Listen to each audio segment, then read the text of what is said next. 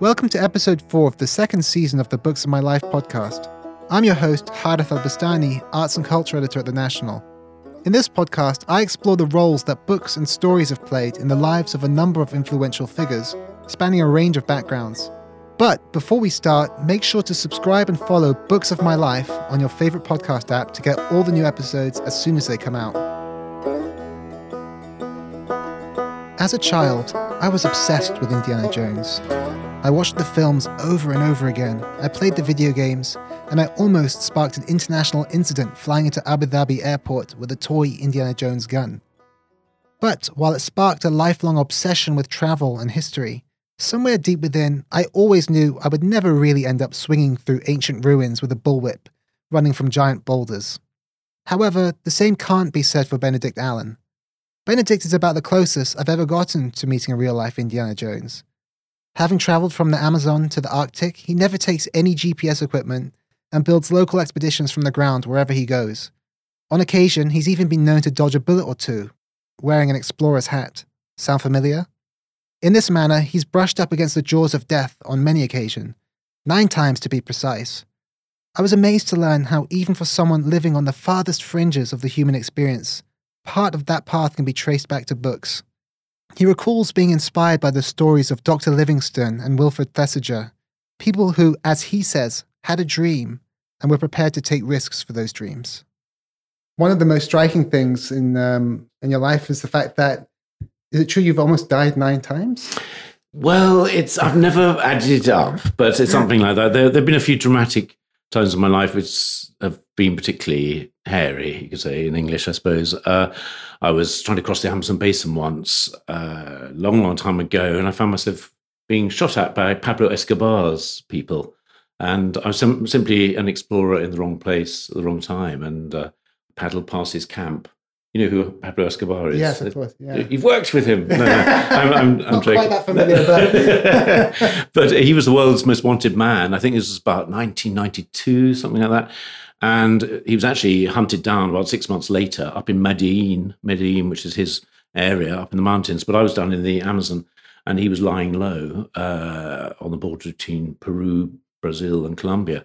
And I was just paddling past, and he sent a couple of people to kill me. I think, I don't fit in.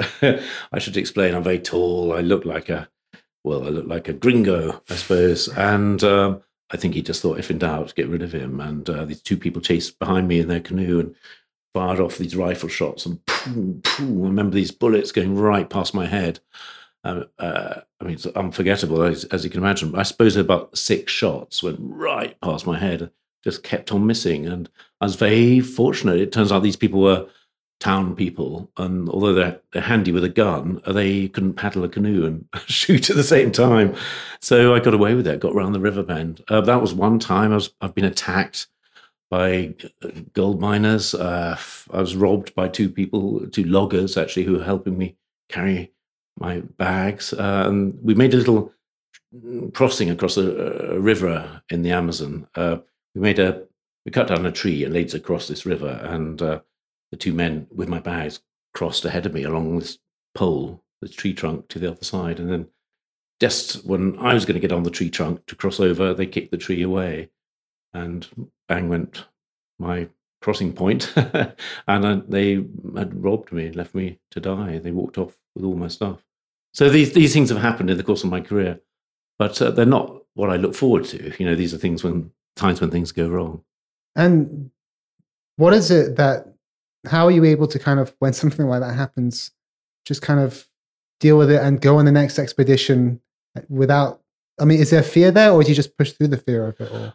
I suppose I push through the fear. These aren't normal. I've been doing this for a long time, since I was 22, because when I was a little boy, I wanted to become some sort of explorer.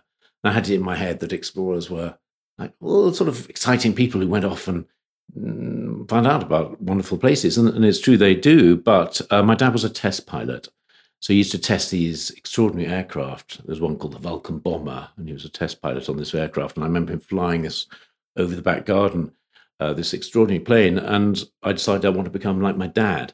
And I think I have got some of that test pilot stuff in me. I'm not as organized as a test pilot. My mind isn't as rational.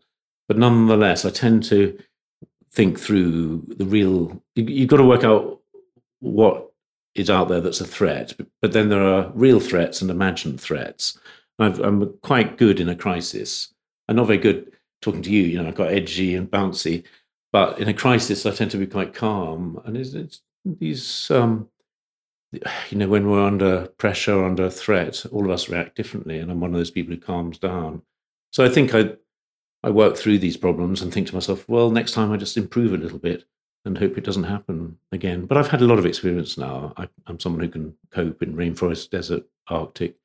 And these places have become more like a home to me than a threat. And so often we're taught to think of these places as places of danger with crocodiles and piranhas and terrible things. But generally, these incidents don't happen. Things don't go wrong if you know what you're doing. And I suppose I've learned a lot through local people, indigenous people who've taught me to see places like the Amazon, Borneo, New Guinea as a home instead of a threat. And obviously, when you think of the great explorers, of which clearly you are one. Thank you. I'm one of them. A sort of it. Well, one way or another. That's my job.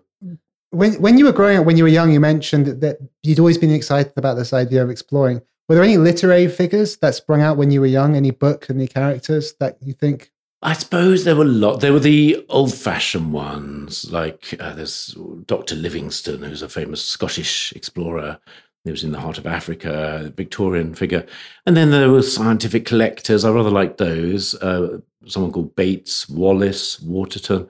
These were great figures. Here in Arabia, there was Wilfred Thesiger, who's a famously walked across the empty quarter with two Bedu. So he knew this part of the world very, very well and really respected it and the people hugely. And he made this area his home, really. And was so fond of here. So he was very inspiring. I think the more, it has to be said, there's a history of imperialism with exploration. There's no doubt about it. That so many explorers have gone off in search of not just in facts, but to plunder and to advance their government. But these individuals tend to be the ones who at a personal level, they want to embrace the place. They want to learn and see the place as a place that inspires them. And so these are the figures. Thor Heyerdahl, another one, a Norwegian. I don't know if you remember him, but famously, the Kon-Tiki voyages he was set off through Polynesia to try and work out who might have settled, in the Pacific area. He did various projects, but these individuals who had a dream and were prepared to take risks for their dream, very inspiring to me. One of the houses in my school was named after Heyerdahl. Not the Benedict Allen house of Thor Heyerdahl. You never know, maybe it's changed. Maybe now, yeah. Maybe now, and this rightfully. No. I joke. These people are so inspiring. And then as I got older, I met Thesiger, I met Thor Heyerdahl, and some of these great people. And as I say, they're often visionaries, or certainly people with a vision and they could be arrogant. You've got to have a certain self-belief in your. But they're also, I think, immensely inspiring, especially as a child. You think, wow, there is a world out there to explore. And I think part of my job in life is to encourage younger people to realize we all are by nature explorers. I'm a classic explorer type, I suppose, but we are all curious about the world, and we're all, it's part of the human nature. And the world is ever changing, and we aren't rational creatures, humans. So I think it's important that we are always reevaluating from our point of view and from other people's points of view about the world that's around us, which is a wonderful place, and of course increasingly threatened in a way by our own kind. And it's something that I think is becoming increasingly alien to people, the idea of exploring, the ability to explore. And I think that being able to do that and then actually document it and actually be able to convey the experience must be such a challenge. Yes, it's a strange thing, because you would have thought there's less and less places in the world to explore. And at one level, that is true, in that the world is more and more mapped, it's more and more known, But really, we're just scratching the surface. We don't even understand the creatures in our backyard. That there's so much there, so much life. We've only identified maybe 10% of the species on the planet. That's identified them. We don't know how they all operate, let alone as a system. So there's a mass to discover. And now is the era of communication. We communicate with our phones and so on. And I think this is actually, we should see it as an opportunity. But the weird thing is, I find, I'm known as the sort of weirdo amongst explorers because I don't take a GPS, I don't take a satellite phone. Okay. And I know, I see you edging away from me. It is a bit strange.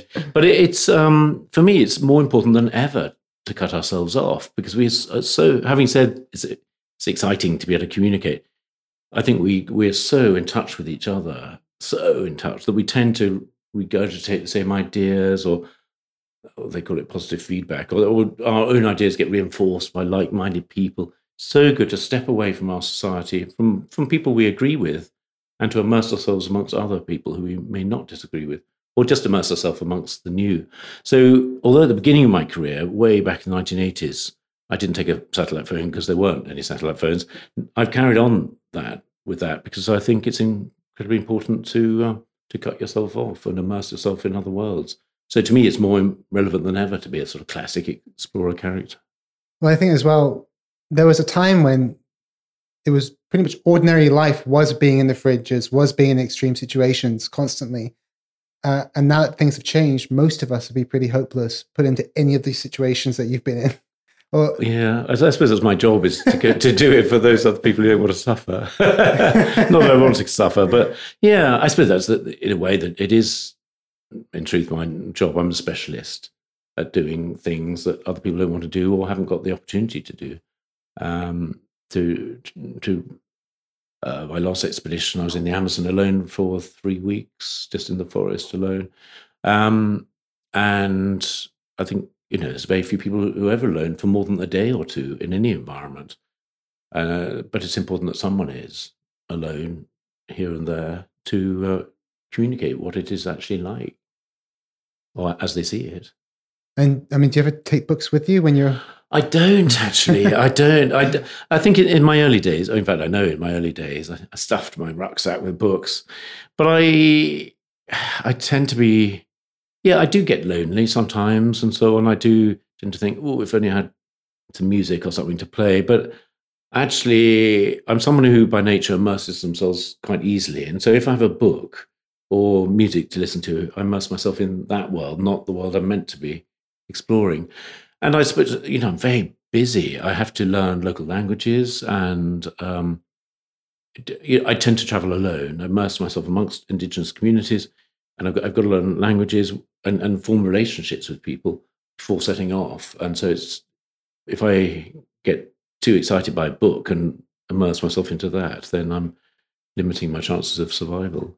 Do you think that there are any great works of explorer literature that you think have been written?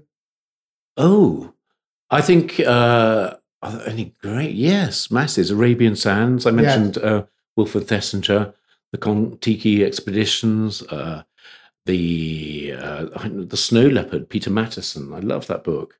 Some would say it's not a book of exploration. This is Peter Mattison, a zoologist, American.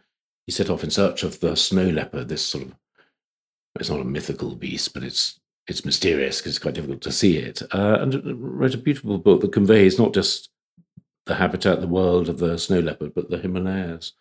So these are all, to me, acts of exploration and great works, great legacies.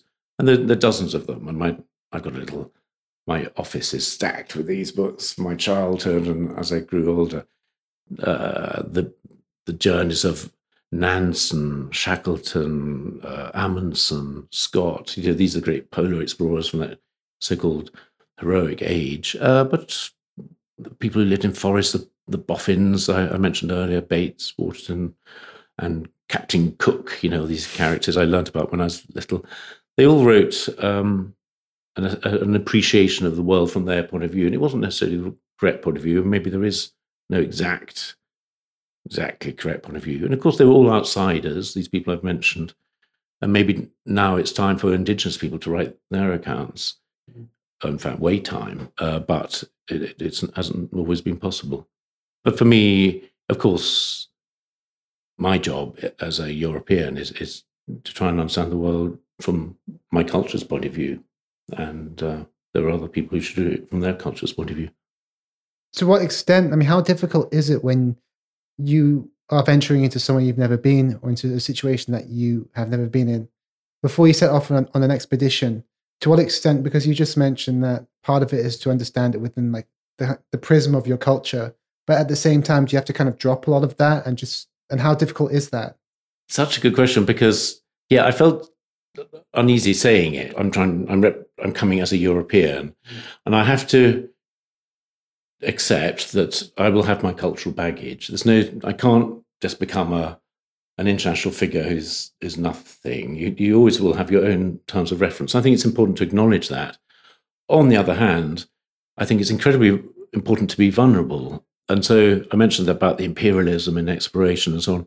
A lot of this is because explorers have come from a position of power, and they've come from their point of view as a European or as this person or that person. But they've, by definition, really, the ability to cross the planet and immerse yourself into rainforest, into the Arctic, into a desert, means you've come in that position of power.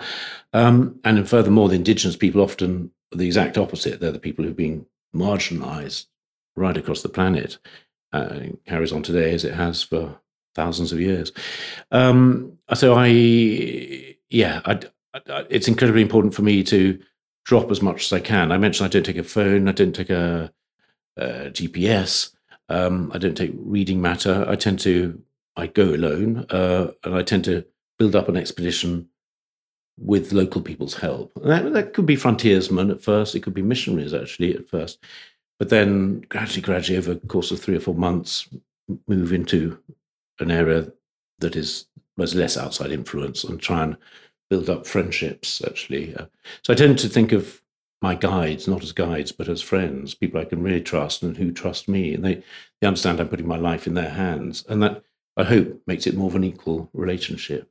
So we look each other in the eye and feel we're doing something together and learning about each other together. So what you're mentioning, I think it's incredibly important to go not as Indiana Jones, with your whip and your dream, your goal to grab something, but as someone more like a child. And actually, so many times I've had this humiliating experience of arriving thinking, yes, now I really do know how to cope in this forest. And the elders would just shove me, as usual, with the children, thinking, right, he's about the level of a 10-year-old, maybe an 8-year-old. They shove me with the children. And it's been really lovely because children are often taught, quite rightly, that white people or people like me are invaders, plunderers, because we often are and have been in the new world, in the old world. And here's a totally incompetent one. See me, far too tall. I'm almost 2 meters tall, 6'4". And by the time I got into the forest, I'd be exhausted. But I'd be shoved with the children, and they delight in hunting me, and this sort of thing. It's I'm sure the instruction will be, please hunt with him, show him, but they'll just think, this is funny. They'll shoot toy bows and arrows at me. But it's so good for me to be brought down and to be vulnerable and make us have see a strength in vulnerability. And there must be such a beautiful moment there where you make that connection. Yes, very touching often that I've been given that trust.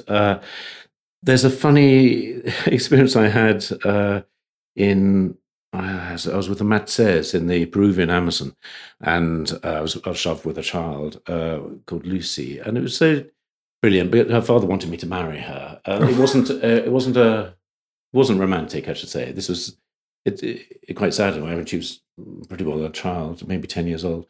But her people were so threatened by the outside world, and this little girl Lucy is so sorted, so adept, and it was never going to happen. We weren't going to be married. But her father felt to ensure the safety of her people in the forest in the future, and there would be great allegiance. And it didn't happen. But I went back 30 years later, almost, just a couple of years ago. And there she was, married with her children, and was laughing at me, at my ability hadn't really moved beyond a child, but she had grown up. She was now 35, and I was just still this child level. So she's still sort of bossing me about as she did all those years ago. But it's very touching that I should be trusted, with someone's daughter.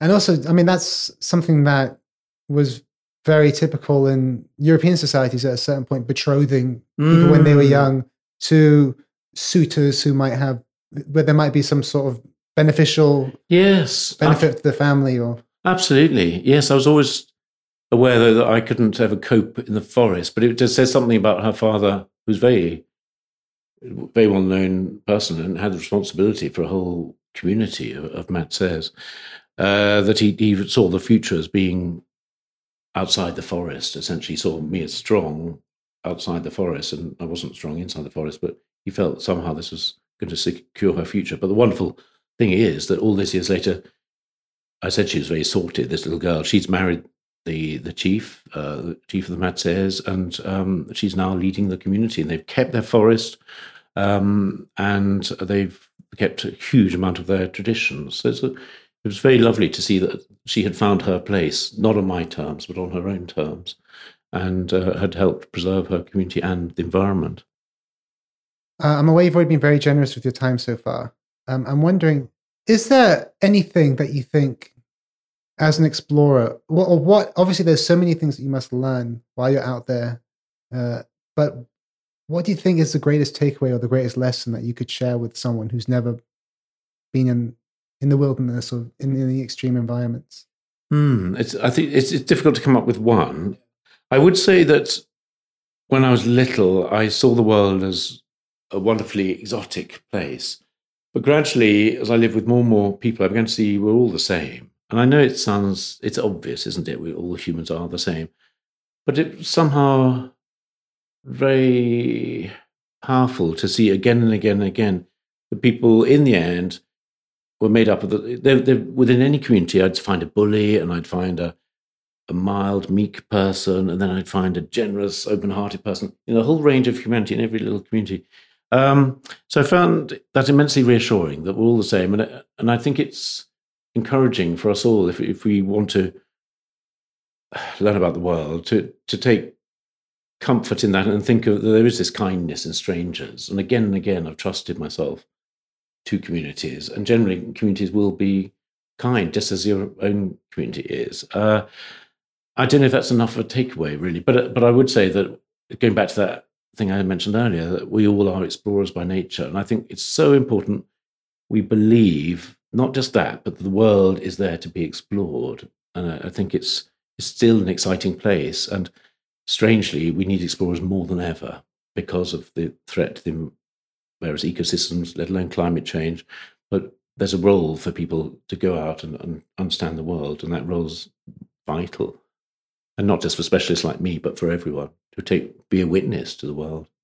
And what do you think is the next great frontier, or what do you think are the great expeditions that haven't been done?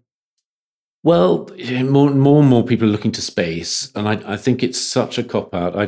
I'm not a great, whatever Elon Musk has done in for example, well, he's not the only one, but a lot of billionaires looking to space, and of course it's exciting. Space is exciting, but I just feel there's such an urgent problem we've got to sort out on the planet, and it's too easy to say, right, let's forget about the Earth. We're going to make a mess of it. Let's go look into space. These seem to me sort of vanity projects in a way, because the real job that needs to be done is here. So individual projects, there aren't the big things. Yes, in the sea and deep down in the sea and so on, but there aren't the valleys that there were when I was starting out. The huge unexplored, as it were, areas, the places that outsiders never been. There aren't those, but the job is still there to be done, and it's just on a different scale. And I get very excited on Twitter looking at an insect specialist, and he'll show these photographs of a spider. Or the other day there's a fungus that had taken over a caterpillar, and there was this zombie caterpillar that was moving along, and the real steerer behind the zombie was this fungus that had inhabited it. These things are absolutely amazing. So I think one way or another, this is the level that we need to explore, the close up but we can all take part because, as I say, we don't understand what's going on in our back garden. It just needs a bit of dedication, I suppose. But there are still worlds out there to explore. It's not the great ranges, not the huge valleys or the undiscovered peoples, but there are undiscovered things all around us. Yeah, because one of the things I often think about is if you visit sites like Angkor Wat or Machu Picchu, these were once such remarkable discoveries. They lay undiscovered for so long, and now they become these tourist sites that are at risk because they're so visited. And I guess that it becomes increasingly difficult to find these new uncharted territories. But like you say, they're out there. They're out there, and we have to keep on remembering that there are things all around us. These things still are exciting to me on Twitter, and I'm someone who's been immersed around the world more than anyone, and I still get excited too. There are things out there, just different scale. That brings us to the end of this episode of Books of My Life Season 2. I hope you found it as insightful as I did. If you're interested in hearing more conversations like this, make sure to subscribe on Apple Podcast, Spotify, Angami, or your favorite podcasting platform. Next week, I sit down with writer and professor Shahid Al-Shamari. Stay tuned for more captivating conversations and gripping stories. This episode was produced by Arthur Edison and Dua Farid. I'm your host, Harith Al-Bastani. Thanks for listening.